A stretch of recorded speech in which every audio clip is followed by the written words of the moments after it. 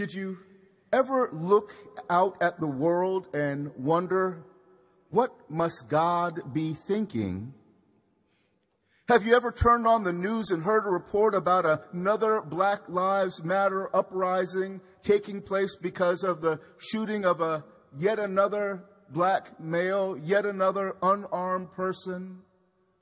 Have you ever wondered why it is that children are being taken from their parents on the borders as they're fleeing for their lives, separated and in the midst of a bureaucratic mess? Have you ever wondered why there's yet another scandal going on in our country's political system, not the one from yesterday, but a new one today? Why there's yet another mass shooting in one of those places that we said, of course, it would never, ever happen here. You ever wonder what God must have to say about that? What God must think about that? In the midst of the persistent debacle that is life at the end of the second decade of the 21st century, have you ever wondered, is God still there? Is there a word from the Lord today? Is there a word from the Lord? I've heard it said time and time again that we're losing millennials in the church. We're losing young people who are becoming part of this group called the nones. I.e., they believe in God, but they don't believe in the church. They think that the church has lost its way, that it doesn't stand for the incredibly significant values that we see expressed on just about every page of Scripture. That it doesn't stand for the justice that's demanded. It doesn't stand for the liberation of all people that's demanded there. You ever wonder if the church reflects what Dr. King said? Silent behind the anesthetizing security of stained glass windows. Not concerned about what's going on outside the doors of the church. Often I wonder if the church has surrendered, if it's ceded its ground to the world and checked out on conversations about what God thinks about immigration, about minority rights, about voting rights, about war, poverty, health care, the climate. Has it become so heavenly minded that it is no longer any earthly good? Has it been so concerned about neutrality in a world torn asunder by the fierce partisan divide, such that it can offer no godly critique to ungodly behavior for fear of being labeled political? Has the church forsaken its responsibility to be a moral light bearing witness to a greater goodness and an advocate of us all striving for a higher standard? I think in part this is the fear that's behind this passage for today from the book of Deuteronomy. This passage was meant to assure the people whom Moses had liberated from Egyptian bondage, those whom Moses had led into the wilderness, those people who were still awaiting a better home, a land flowing with milk and honey, a nation defined by justice and equality for all. Sound familiar? That God was assuring them that God would not leave them without a word from the Lord.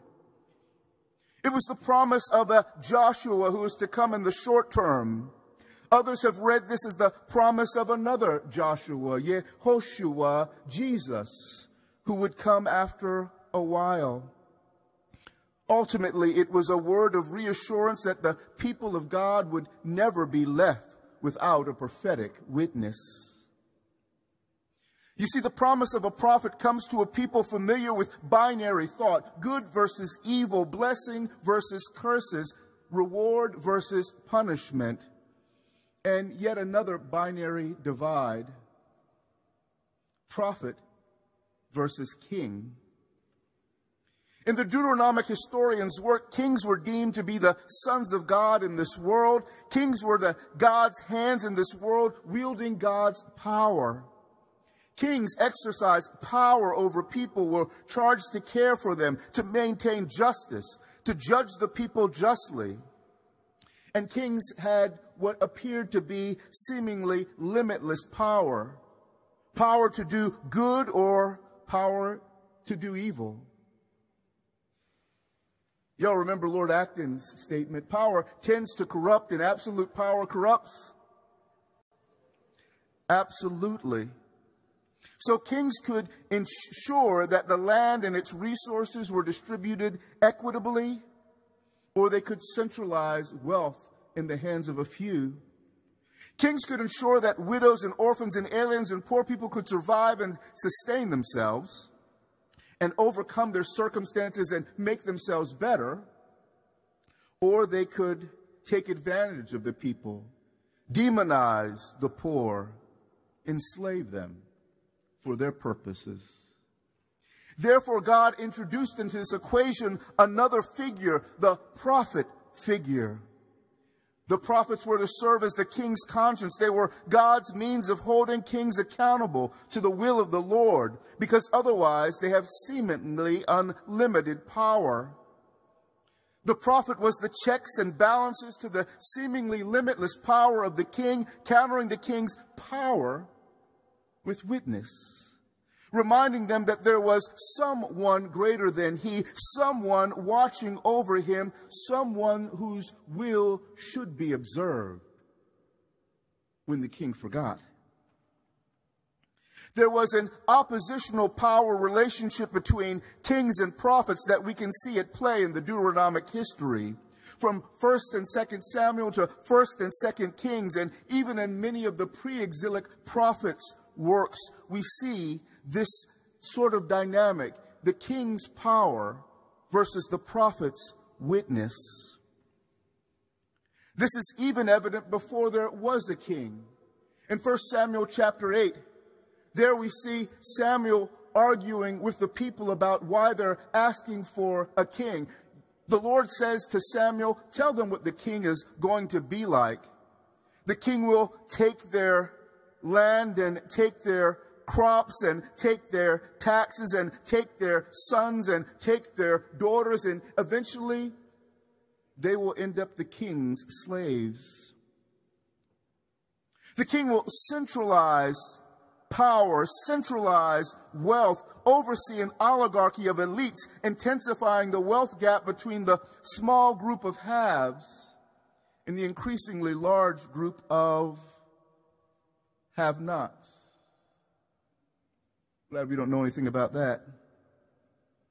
In this regard, it was up to the prophet to remind the king and the people of what Ko Amar Adonai, what thus says the Lord. The prophet's job was to let people know that such kingly abuses of power were not right, were not authorized by God, were not in line with God's will. The prophet's job was to establish what Brueggemann has called God's alternative vision of what should be, not just what is. God's vision of what ought to be, not just what we see. The prophet served to foster an alternative narrative of what not only should be, but what could be if we're submitted to God's will, if we live justly, if we assured that everyone had at least enough. In a world dominated by the myth of scarcity and the tendency of hoarding, prophets were convinced that God had made abundance and that God mandated opportunity for all. God was not just raising up a prophet, it says in this passage, but God was raising up a prophet, Kamuni, Kamuka, like Moses, like you. God was raising up a prophet that was like Moses. Now, many people have sort of rejected this notion. Moses wasn't a prophet. Moses is a lawgiver. Moses is the one who proclaimed the law and liberated the people, but he's not a prophet.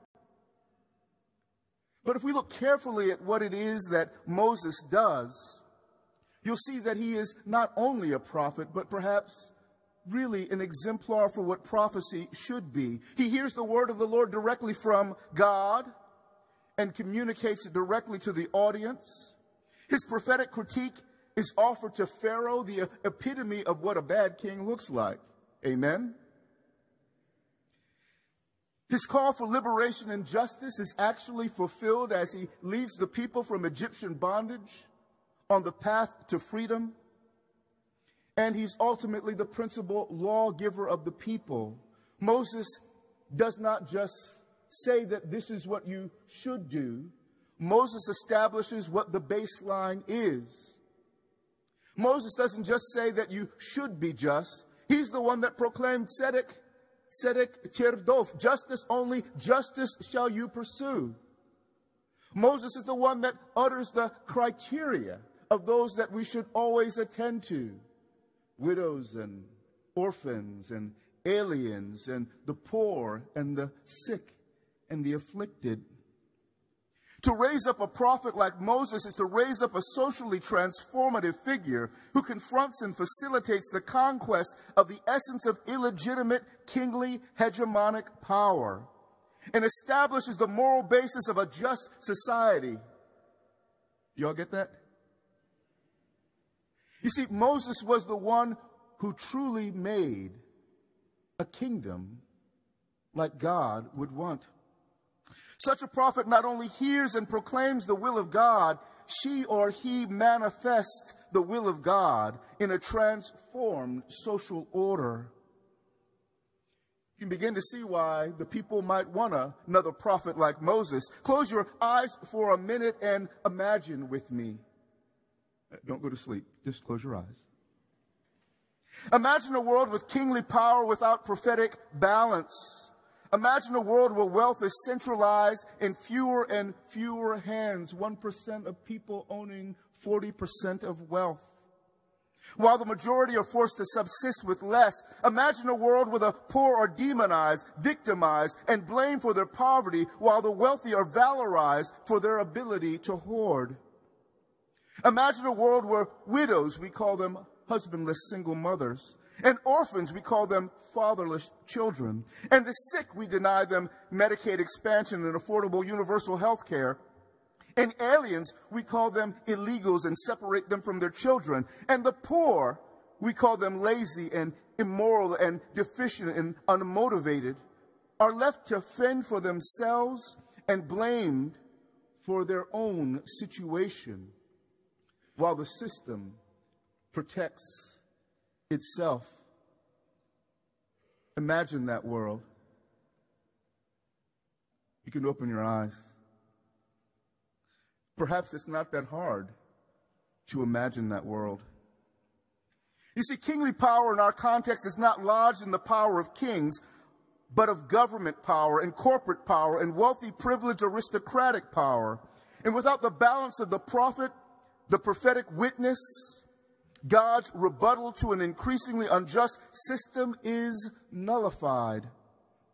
Worse, if the potential prophetic impulse of the church is dulled by an attempt at neutrality, which Elie Wiesel says favors the oppressor and never the oppressed, if it's dulled by the cry for civility, which Dr. King notes allows the good people to remain quiet and complacent in the face of injustice, allowed to be nullified by the faulty vision of the separation of church and state that suggests the church only has to be concerned with spiritual, read non-political issues, then societal injustices inevitably become rampant.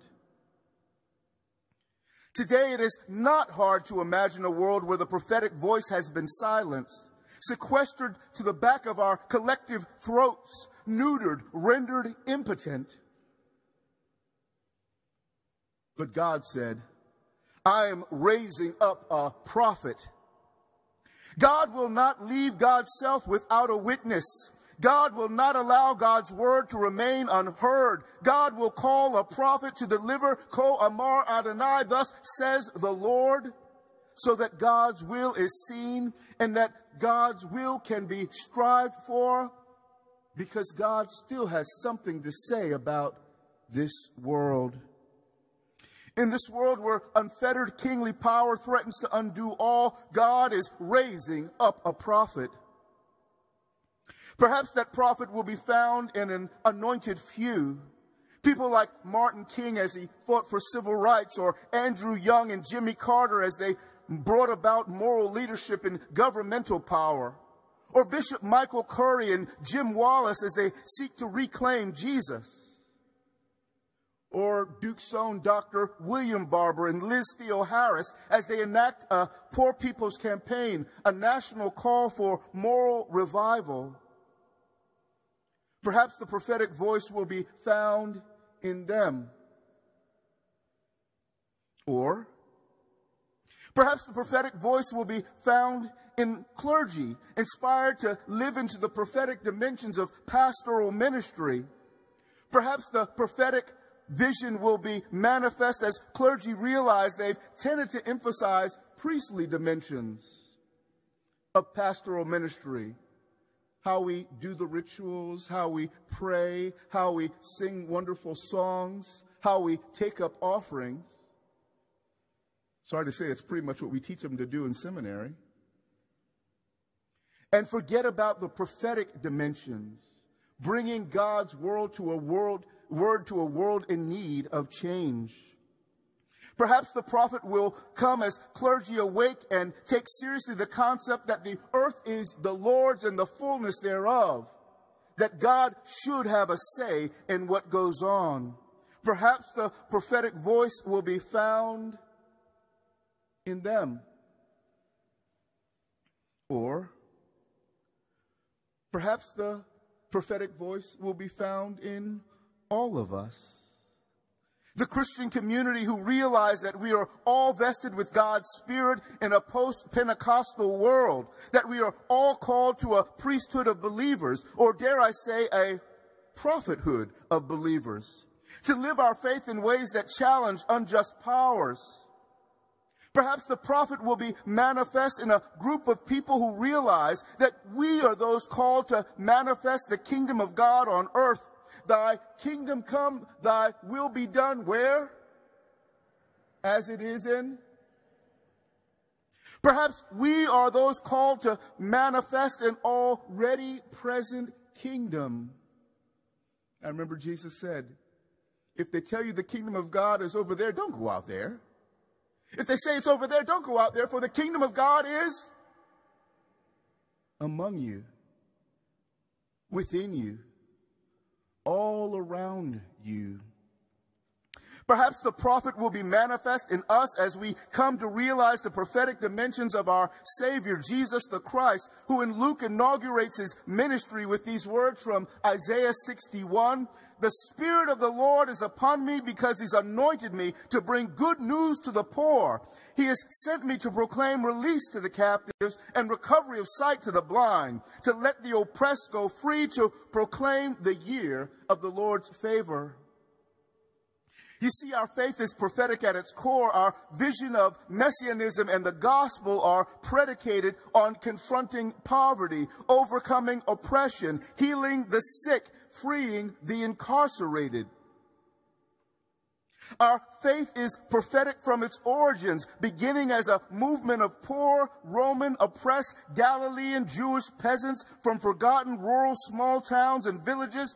Hungry people fed by Jesus, sick people healed by Jesus, unclean people welcomed into community by Jesus, alien people accepted by Jesus, poor people affirmed by Jesus, all of them marching together from town to town with Jesus manifesting the kingdom, the reign of God in the midst of an unjust world. An alternative vision of what could and should be. This is the heart of our faith. If Dr. Barber was here, I might say, our faith begins as a poor people's campaign. I guess what I'm trying to say is that to be a Christian is to be prophetic. To be part of the Jesus movement, the church, when we do it right, is of necessity to be prophetic. God is calling us all to be prophetic as those in the likeness of Jesus, who challenges the legitimacy of the faulty narrative that persists in this world, the story of the world as it is, and instead seeks to manifest a new narrative of a better world where God's will is the reality by which we live. The story of a world that should be. Even better yet, a world that could be. And if we believe the end of this story, a world that will be. You see, this is who our God is. Our God is a just God, a loving God, a gracious God who cares for all of us equally, a concerned God who will not allow any of us to suffer needlessly, a watchful God who will not turn a blind eye to oppression, an intimate God who will come down to deliver those held in bondage, an on-time God who is constantly reminding us of another way of relating, where troubles don't last always, and we shall overcome. And people get to see the goodness of the Lord in the land of the living. And God is raising up a prophet. Might it be that we are that prophet, that the church is that peace, that place where Heschel's notion of the rage of God at an unjust world might find its expression? Might it be that we are those who are to ensure that thus says the Lord is heard not just in churches, but also in city council chambers, not just in sanctuaries, but also in the U.S. Senate, not just in God's house, but also in the White House? Might it be that we are the ones who are to take God's message to the streets and continue the long march for justice that Moses began in the Exodus, that Ezra continued as he brought the people back from exile, that John continued as he brought the people to the wilderness to be baptized and to think of justice anew? That Jesus continued as he marched around the Galilee and marched to Judea and marched down the Mount of Olives and marched to the cross? Might it be the movement that King revived when he marched for human rights? Rights in Montgomery for the bus? Rights in Memphis that led to a bullet?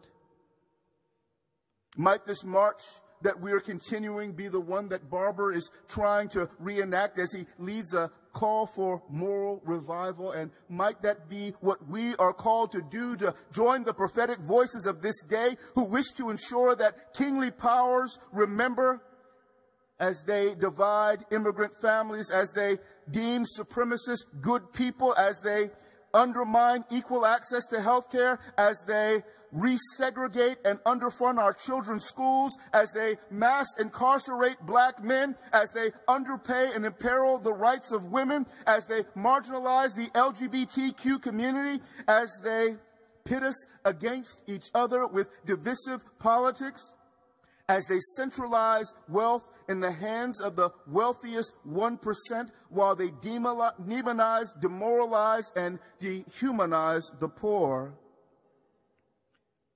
Might we be the ones to say that God is watching, that God is heartbroken, that God is raging, that God is waiting on us to do our part to ensure that God's voice is heard anew in this time? I've gone on too long. I need to end. I need to go to the cross.